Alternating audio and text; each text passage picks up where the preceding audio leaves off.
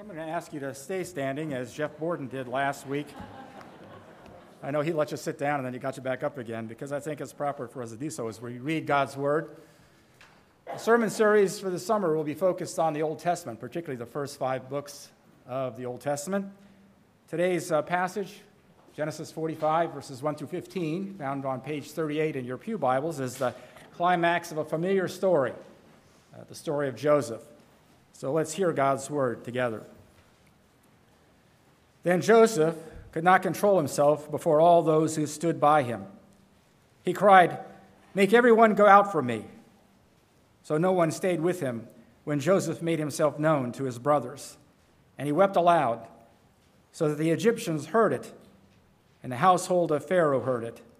And Joseph said to his brothers, "I am Joseph. Is my father still alive?"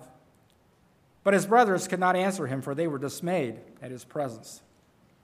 So Joseph said to his brothers, "Come near to me, please." And they came near, and he said, "I am your brother Joseph, whom you sold into Egypt. And now do not be distressed or angry with yourselves, because you sold me here. For God sent me before you to preserve life. For the famine had been in the land for 2 years, and there are yet 5 years in which there will be neither plowing nor harvest. And God sent me before you to preserve for you a remnant on earth, and to keep alive for you many survivors. So it was not you who sent me here, but God. He has made me father to Pharaoh and lord over all his house, and ruler over all the land of Egypt. Hurry and go up to my father and say to him, 'Thus says your son Joseph, God has made me lord of all Egypt. Come down to me, do not tarry. You shall dwell in the land of Goshen, and you shall be near me, you and your children and your children's children, and your flocks, your herds, and all that you have. There I will provide for you, for there are yet 5 years of famine to come, so that you and your household and all that you have do not come to poverty. And now your eyes see, and the eyes of my brother Benjamin see, that it is my mouth that speaks to you. You must tell my father of all my honor in Egypt, and of all that you have seen. Hurry and bring my father down here."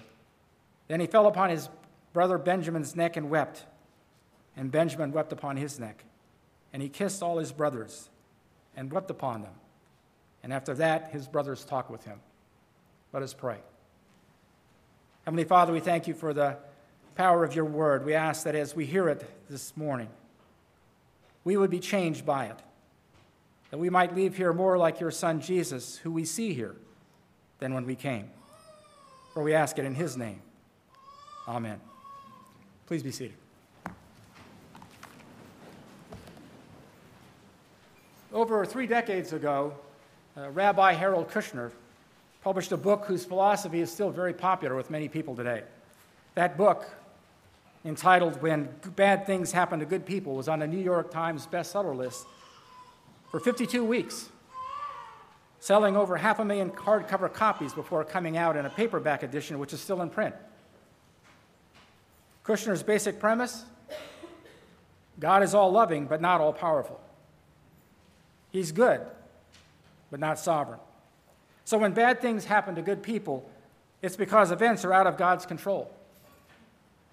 And part of his prescription for dealing with bad things is to learn to love God and forgive him in spite of his limitations.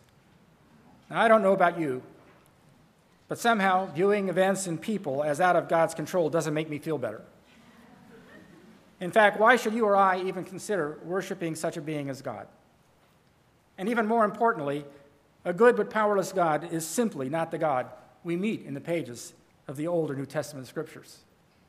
The story of Joseph that comes to a climax here in Genesis 45 is a clear example of belief in a good and sovereign God who in his providence directs all the affairs of this world in order to accomplish his gracious goal of redemption.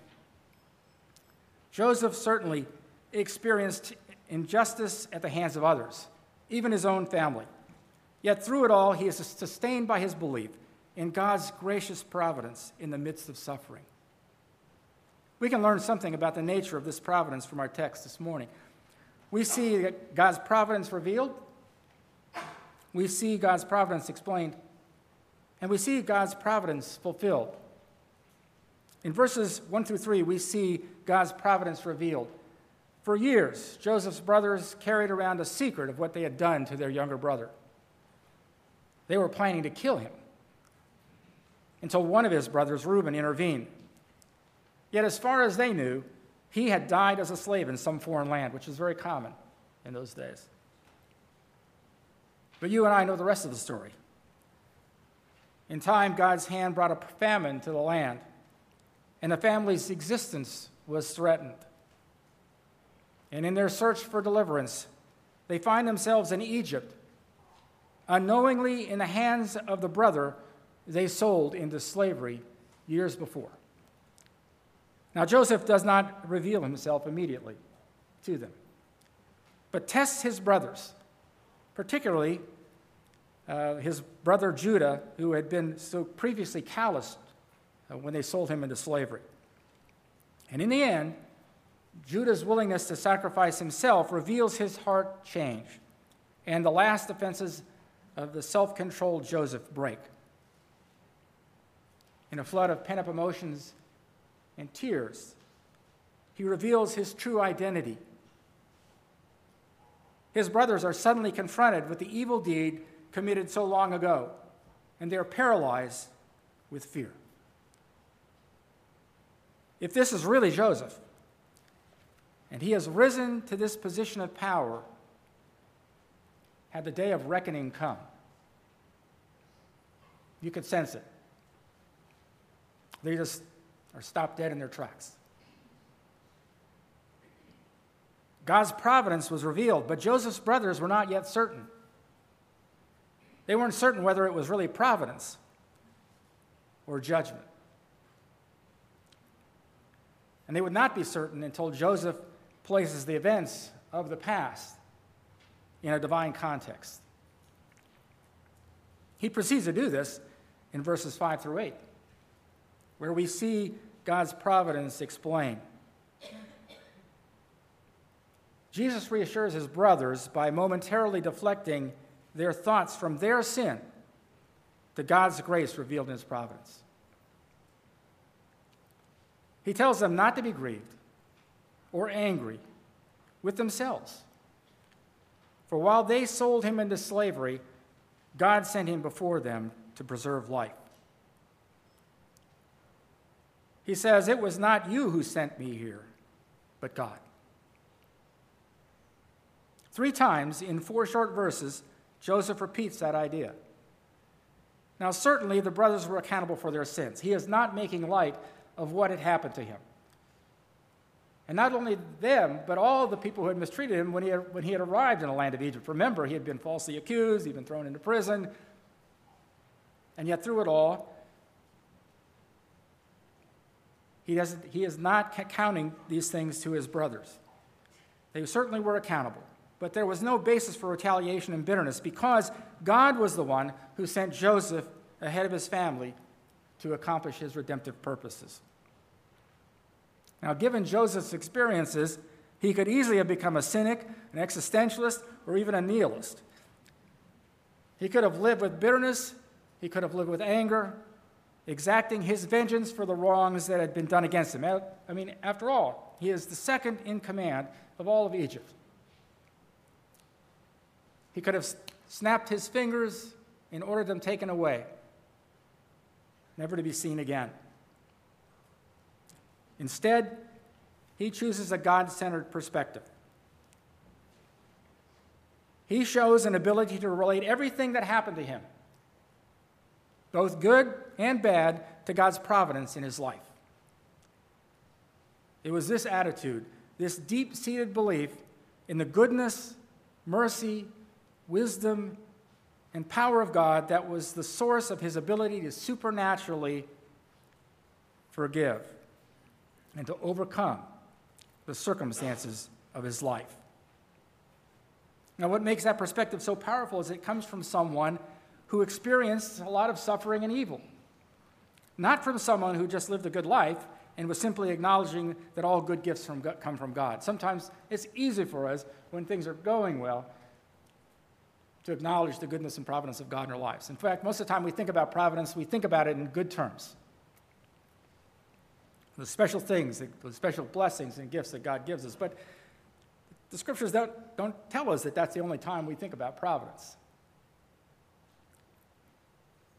And it's important to remember that Joseph is not saying that God is also the source of evil. We don't have some early form of Star Wars theology here that teaches that both good and evil comes from the same force. Evil comes from the spirit of malicious disobedience unleashed by Satan's rebellion against God and at work in the world, in the hearts of men and women. But God is still in charge.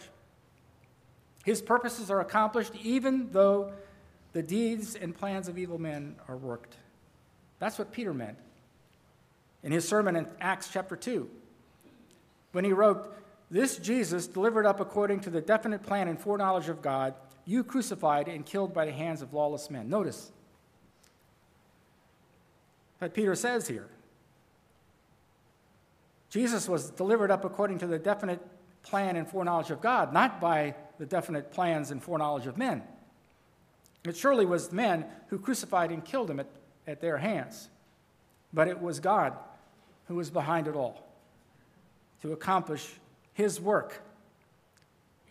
And only the believer can have the confidence that God will bring about his will in spite of what evil human instruments might intend.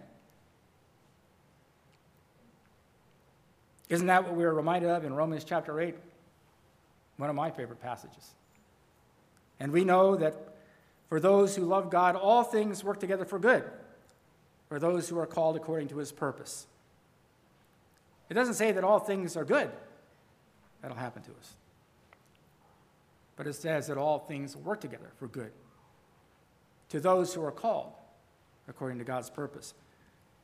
So we've considered God's providence revealed, and we've considered how it has been explained in this text. But now, third and finally, let's consider God's providence fulfilled in verses 9 through 15. There are 4 consequences of God's providence in this story. And we see a lot of them just off the surface, but let me challenge you that there are 4 here. First, God saved Joseph. That's obvious. God saved Joseph from physical death on numerous occasions in this story, but even more importantly, it was the Lord who saved him from spiritual death. The sins of others can have a powerful influence over us, and if left unchecked, can define us. I see it all the time in my counseling with soldiers and families. Bitterness or hatred directed at people that we believe have wronged or mistreated us can overcome and destroy us. The classic example in literature is Hamlet, who's consumed by the murder of his father. Its effects on him reshape his character and lead to his ultimate ruin. God protected Joseph from such bitterness and hatred. From a human perspective, it may have been his right to feel that way. But Joseph didn't see it from a human perspective. He saw it from God's perspective. He was no longer the arrogant, insensitive young dreamer who was his father's favorite. That Joseph had changed through all the suffering and injustice he had experienced. He was humbled and tempered in the school of suffering, and through his experiences had become a godly man. Alistair Begg, popular pastor, puts it well. He says, "In the rough and tumble of a less than perfect family life, God was preparing Joseph for the role he had planned for him." And as a matter of fact, the only explanation for the life of Joseph and the role he played is found in the electing grace of God. There is no human reason whatsoever that Joseph should have emerged from the emotional and spiritual carnage of his family life to be the incredible man of God he was. The only way we can explain it is to say God purposed for it to be so. But God not only blessed Joseph spiritually, he also caused him to prosper and to become the Lord of all of Egypt. He was second only to Pharaoh. And through his position, God used Joseph to save the lives of his family. As we have seen, Joseph clearly understood that God sent him ahead of his family to preserve their lives through a great deliverance. His brothers did not know when they sold him into slavery that years later a great famine would strike the land and that they would be in great need. They didn't know any of those things. Joseph didn't either. But his position in Egypt allowed his family to escape the certain death that awaited them in a famine-stricken Israel. But God's providence in the life of Joseph's family had another consequence. Through it, God saved the lives of others. In verse 7, Joseph says that it was to save lives that God sent me ahead of you. Now, the term to save lives is a general term here, not specifically focused on his brothers and family. The point is that non-believers, men, women, and children outside of the covenant, also benefited from Joseph's wisdom and blessing. In fact, everyone who lived in Egypt and all of those who came from other lands to purchase the stored-up grain survived because they shared in God's mercy to Joseph and his family. They experienced a special providence because of God's care for his own people. The world still experiences that common grace and goodness today. Even though they often dismiss Christian faith as irrelevant, they nevertheless, because of the presence of God and his divine favor and his providence and good mercies to his people, still experience his goodness. I think you can certainly say that in the history of this country. Finally, the last consequence of God's providence is that through it, God saved the world. And if we want to treat the scriptures as God intends us, then we need to recognize this as the key to this story. And we look at the story of Joseph as being about God's care under unjust suffering and forgiveness. And it is about those things. But ultimately, it is about how God's goal of redeeming a people to glorify and serve him drives world history. I'm a history major, and we study all the events and all the cause and effects, and never in a textbook are you going to see that it's all driven by God's redemptive purposes, but it is. God promised a seed to crush the serpent's head. He preserved that promise through Noah. He promised Abraham that he would bless the nations through his seed. And in order to preserve the covenant family that would bear that seed, God allowed Joseph's brother to sell him into slavery. Through Joseph's suffering, God saves Abraham's seed, and the great promise of divine redemption through the promised Messiah continues. See, we miss that sometimes in those stories in Genesis, don't we? We don't see that what's going on here is that divine thread of promise that's made all the way back in Genesis 3:15 is being preserved and kept until that Jesus Christ, the Messiah that we sang about, who redeems and rescues us, is allowed to come and to die on a cross for you and me. Bad things happen to those who by the world's standards are good people. We could probably preach another sermon about that whole concept of whether people are good or not good. But for the sake of the sermon today, we'll just say that bad things happen to people who are by the world's standard are good. And such events often prompt the skeptic to ask, how could God allow such an evil thing to happen? But how does the skeptic know that these events are evil? For those of you who were in the Sunday school class a couple of weeks ago, we talked about evil and suffering. How does he know? Evolution teaches that the survival of the fittest in a world without moral absolutes, does it not? The most powerful and adaptive organisms violently overpowers the weaker. So how then can a skeptic judge humans as evil for doing what the rest of nature does? The problem of evil and suffering is a bigger problem for the person who denies God's existence than it is for a believer. But Christians do not make light of the age-old problem of suffering. We know it is real. We have been through it ourselves. We've seen others who've been through it. We know it is real. We know that evil and suffering are a tragic consequence of man's separation from God.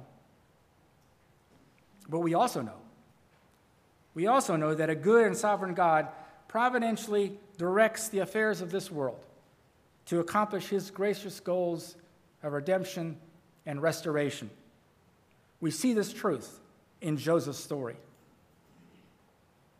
One author expressed it this way: all the episodes in this Joseph story contribute to demonstrating how God's purposes are ultimately fulfilled through and in spite of human deeds, whether or not those deeds are morally right. God's providence directs all the affairs of this world in order to accomplish his gracious redemption. We can't always discern the reasons that God allows evil, but the cross gives us the assurance that he is not indifferent to our suffering. Even on the other side of the cross, Joseph understood that truth. That is why he could say of the evil that had been done against him, "It was not you who sent me here, but God." So what are the implications of this story for those of us sitting here this morning? If you're an unbeliever, the story is a reminder that God providentially directs the affairs of your life, even though you may not recognize him as your Savior and Lord. However, apart from him, you cannot have the firm assurance of the believer that all things will work together for your ultimate good.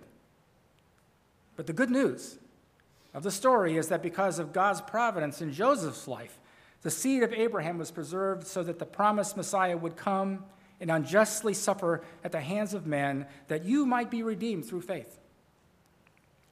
Don't wait another hour before you seek that redemption. If you're a believer, God wants to encourage you that his providential hand is at work even when you cannot see it. Because of sin, the world is inherently full of evil and suffering. But God directs all circumstances for good and for his glory on a personal and a universal level. And God's work of providence did not stop with the end of the New Testament, nor at the end of the apostolic era of the church. You are part of God's continuing covenant community, like a link in a chain fence. By faith, you stretch back to Abraham, to whom the promise of God was given. The same promise-keeping God, the same covenant-keeping God, is providentially at work in and through you to accomplish his goal of bringing redemption to a lost world. He started with you. Nothing happens in your life as a matter of chance. Nothing. A good, loving, and merciful God is at work in and through you. The question I'll leave you with this morning is, how will the knowledge of that gracious providence, even in the midst of suffering, shape how you think and act this week? Let us pray.